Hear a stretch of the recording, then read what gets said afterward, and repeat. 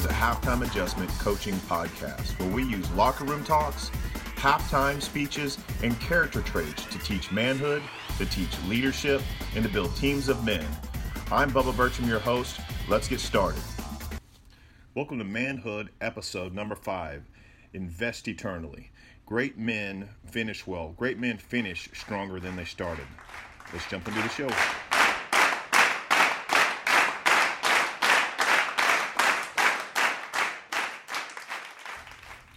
Hey, today I've got the fourth point of authentic manhood as done by Robert Lewis, Dr. Robert Lewis in the Men's Fraternity Study, or 33, the series. So the first point is to reject passivity. The second point is to lead courageously. Third point is to accept responsibility. And today I've got the last point, or the fourth point, of invest eternally.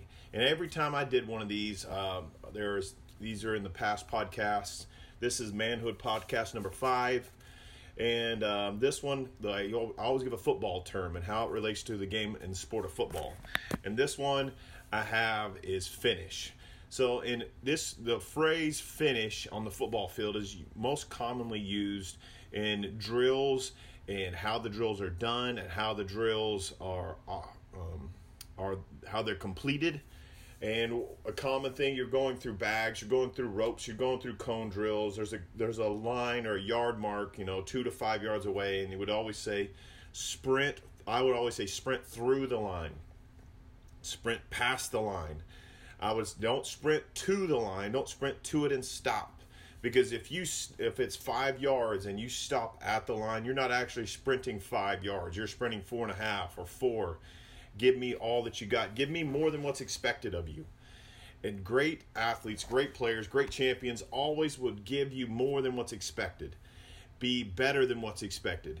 That's what the phrase finish meant on the field. Another way to say it is be an example of great effort. And everything that you do, be as a leader, as a man, as an athlete, you're going to be an example of great effort. That was what I expected of a line leader. And we would always do, some people call it county fair, we would do stations around the field, various different drills where there's always the line leader in the front, and he had to set the example of what it meant to finish the drill, to finish well. And so that's where on the field, the phrase finish, you showed those in line with you how to do the drill, how to complete the drill. So if I'm a senior offensive lineman showing the sophomores and the freshman offensive linemen how to do bag drills, I'm showing them how to do it with great effort, with great tempo, with great by doing it well, by finishing the drill. Don't just do the bare minimum, do more than what is expected. So if I'm going to look at that phrase, invest eternally, the phrase invest, I'm going to deposit money into the bank and I'm going to receive, I'm going to get a return on that investment later on. It's a temporary investment. I'm going to invest when I'm in my 20s or 30s and get that reward, that return when I'm in my 50s, 60s, 70s. Down the road, I'm going to get I'm going to get a return off my investment. If something is eternal, that's without end. There is no ending to it.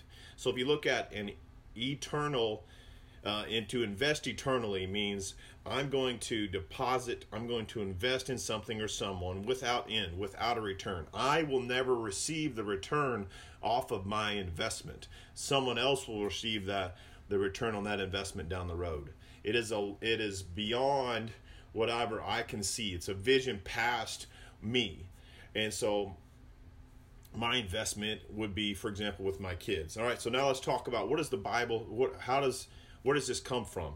Dr. Robert Lewis, when he came up with these 4 points of authentic manhood, he looked at the life of Adam in the garden, and he looked at the life of Jesus. And so in Genesis 3 is commonly called the fall. That's where Satan came and tempted Eve. Adam was with her. God said you could eat from any tree in the garden you want to, except the tree of the knowledge of good and evil. And Satan twisted God's word. Satan twisted what he said, and Eve took of the fruit and she ate it. Genesis 3:6. And she gave some to her husband Adam, who was with her, and he ate it. Adam invested in the temporary. He was hungry. It was good for food, and he ate it. That's a temporary investment, because here in a few hours, he'll be hungry again. And your stomach, your flesh, will only be satisfied for the moment. And that's what Adam went for. He was investing in the moment. Jesus in Matthew chapter 6, 19 to 21, it's the passage where he says, "Do not lay up for yourselves treasures on earth, where moth and rust destroy, but lay up for yourselves treasures in heaven, where moth and rust do not destroy." Where are you putting your investment? Where are you putting your heart? Where are you putting your time, your effort into? So Jesus was all about lay up your treasures in heaven. How are you investing in people? So 3 examples. David was the king of Israel, and the next king, the king of Judah. David was the king of combined Israel and Judah. And the next king, his son Solomon. David took the time in 1 Kings chapter 2, verses 2 and 3 to invest in Solomon, to give Solomon a vision of what can be. Moses was the leader of Israel, brought the Israelites out of slavery, out of Egypt. He had the 10 commandments brought them down off the mountain. And Moses was the leader, and he was talking to Joshua, who's the next leader. In Deuteronomy chapter 31, verse 7, Moses spoke life and vision over Joshua.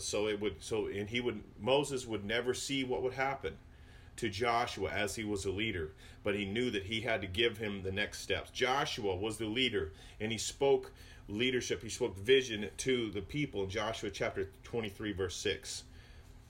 So there's many times in the Bible where the torch was passed from one leader to the next, where vision was passed from one leader to the next, where in eternal investment, I don't receive the investment on that return. So as a man, this is what invest eternally means to me as a man. I invest in those close to me without end or return on the investment, only to be passed on to others.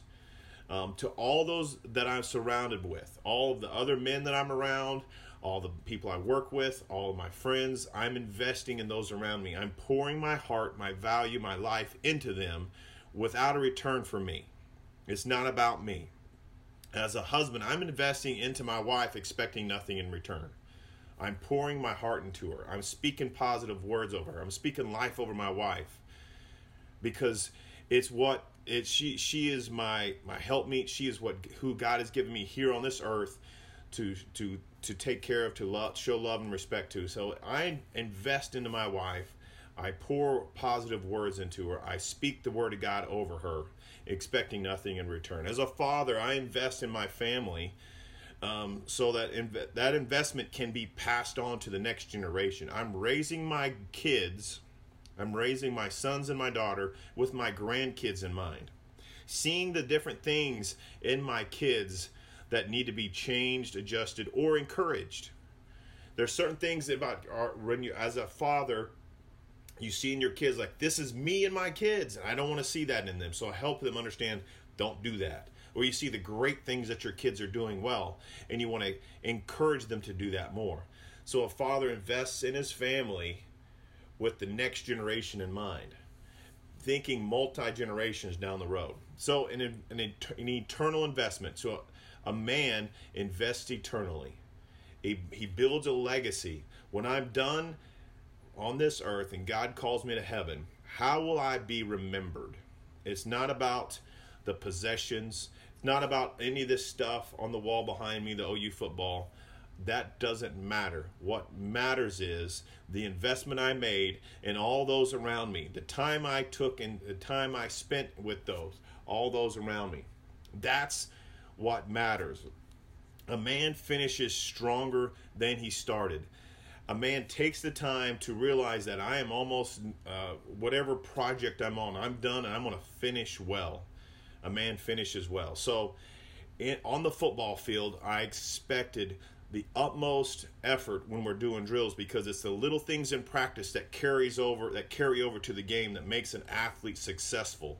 And it's the same thing. It's the little things that we do. We want to do them with excellence. We want to do them well. We want to finish what we started. so that down the road that reward is there. It's not there for me. It's there for my children and my children's children down the road, thinking downrange vision. Men have vision down the road. It takes time to invest eternally in all those around us, because the men around me are the men that are going to influence my kids. And the investing in my wife, taking the time to invest in my marriage, will always, that strong bond, she is what makes me better. My wife is what makes me better. Our marriage is what makes me better, because it is something that I will fight for. My kids make me better. They're worth fighting for. My wife's heart is worth fighting for. So men, be a man that finishes well, no matter where you are. I'm 41, going on 42. I'm halfway there, and hopefully halfway there. And then I'm going to finish strong. I'm going to finish better than I started. So men, finish well. Check you guys later. Thanks for listening to the podcast. If you have any questions, hit me up on Facebook, Twitter, or Instagram at Bubba Bertram. I appreciate any feedback you guys have. Now go out there and be a great leader today.